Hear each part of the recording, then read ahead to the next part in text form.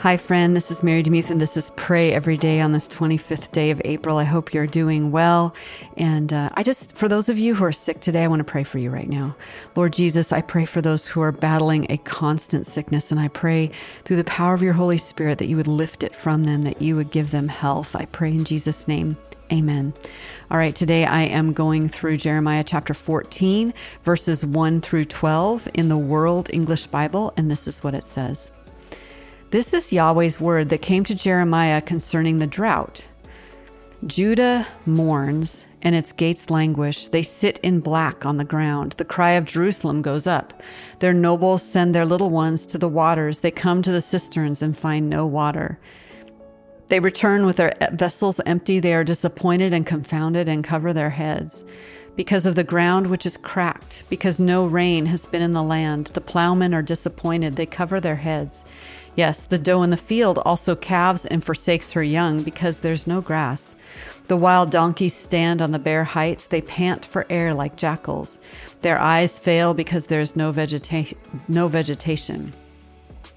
Though our iniquities testify against us, work for your name's sake, Yahweh, for our rebellions are many. We have sinned against you.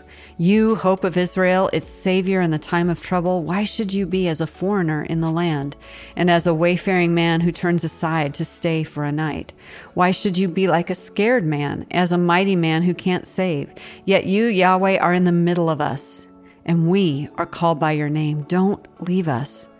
Yahweh says this to the people, even so they have loved to wander, they have not restrained their feet, therefore Yahweh does not accept them.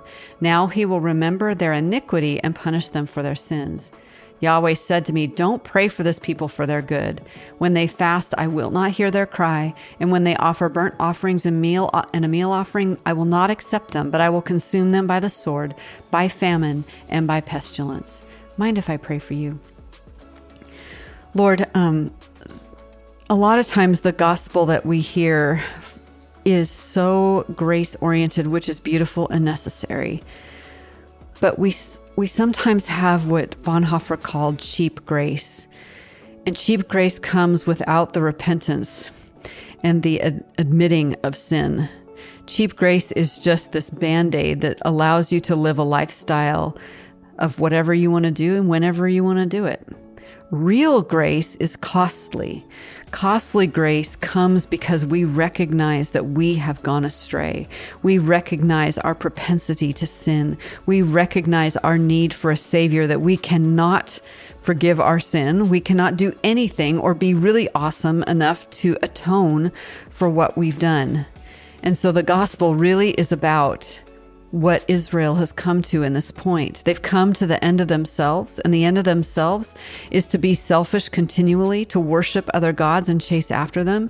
At the end of themselves means exile and pain and discipline and trying to survive as a remnant. That's how it ends.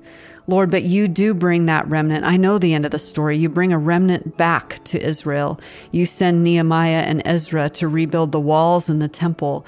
You bring them back. And although they're not in the glory that they used to have in terms of numbers, they are still returned. And so, Lord, for us, we want to be that remnant. We want to be a remnant that you remember. We want to acknowledge and repent of our sins so that we can experience your costly grace. But help us never to take it for granted, Lord, to never be flippant about it, but to understand what it cost you to go to the cross, what it cost you to live a perfectly sinless life, what it cost you to be in the wilderness 40 days and 40 nights being tempted by the enemy, what it cost you to have those nails driven into your wrists. It cost you your life, what it cost you to pray and say, not my will, but yours be done, and to sweat blood, what it cost you to know that you would pour into 12 men and one of them would betray you and one would deny he even knew you.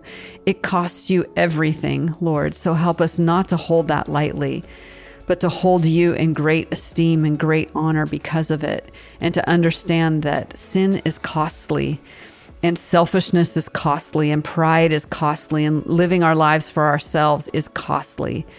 So Lord, help us to remember that today, to honor you and to honor the cross with our lives. I pray in Jesus' name. Amen. Thanks so much for listening to Pray Every Day. I so appreciate you. Thank you for listening to the show. Thank you for valuing the Word of God. Thank you for valuing prayer. And I just pray a special blessing over you today, that you would just know that the Lord sees you, He loves you, and He is with you.